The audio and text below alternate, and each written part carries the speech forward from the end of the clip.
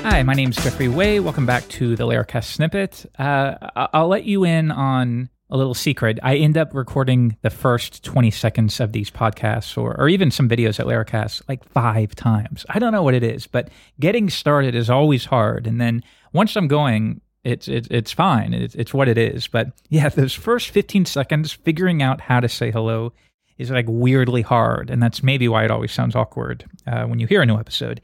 Anyways, let's get into the topic for this week. Nothing specific, but it was just something I was thinking about a couple of nights ago when I was working. So here it is. Maybe across the board, my most favoritist, that's not a word, but my most favorite thing about programming is that no matter how confusing or difficult or weird an issue or a bug or a feature happens to be, at the end of the day or at the end of the week, I'm gonna figure it out. And I don't know why that's something I latch on to, but I do. I just feel like it's a good thing just for life in general. You will figure it out. You know, the other day, here's what brought this on. A couple nights ago, I'm working on the next release of Laravel Elixir, and I was working on the versioning task. So if you're familiar with Elixir, it's where you do mix.version.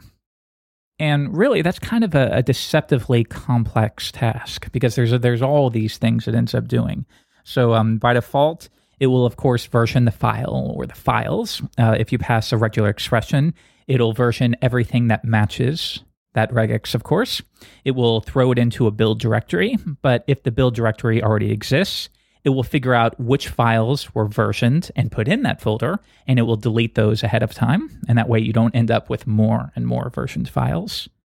It also has the option where if you don't want a build directory and you just want to version within the exact same folder where the file exists, then it can do that. But then there's other things you have to be aware of, like do you delete the original file or not? And yeah, it's just like anything else, there's just all of these little things you have to worry about. In all of these edge cases. So one night I was working on it, my wife had fallen asleep, and sometimes I get in this mode where I can't relax until it's done. And sometimes it's a point of contention in my family. So that's why I try to do this when my wife is sleeping. But she'll often say, like, just do it tomorrow. You'll come back to it tomorrow with fresh eyes. And that's the appropriate thing to do in these cases. But for me, it's like I genuinely cannot relax until I've figured out what the bug was or why something wasn't working. And if I want, I can put up the laptop and go into the living room, but I just know myself well enough to realize that I'm going to be thinking about it the entire time. And I know it's some kind of obsessive compulsive type thing, and I know it's not good, but it's how it is with me. So I always end up in these situations where it's like, no, I want to stick with this long enough, however long I need to get it. And then once I've figured it out, I can put it up and I can, if I need to, take the next day off. But I have to get over that hump or I'm just not going to be happy. So anyways, I was working on that versioning task. 11 o'clock rolled around, midnight, 1 in the morning, 2. There's just this thing that wasn't working. I was refactoring it across the board. And finally, 3 in the morning, I know this is crazy, and trust me, I don't do it every night. But it just happened to be. It took until 3 in the morning. I'm just sitting there in bed. Laptop in bed is a terrible thing, by the way. This is not advice at all. Really, anything I'm telling you, actually do the opposite, and that's probably better for your health. But anyways, 3 in the morning finally rolls around, and I got it. And I got it to work. And that elation, that feeling of not knowing how to fix something, not knowing why it's working, and just sticking with it long enough to the point that you figure it out, it's the best feeling in the world to me. And it applies to everything across the board.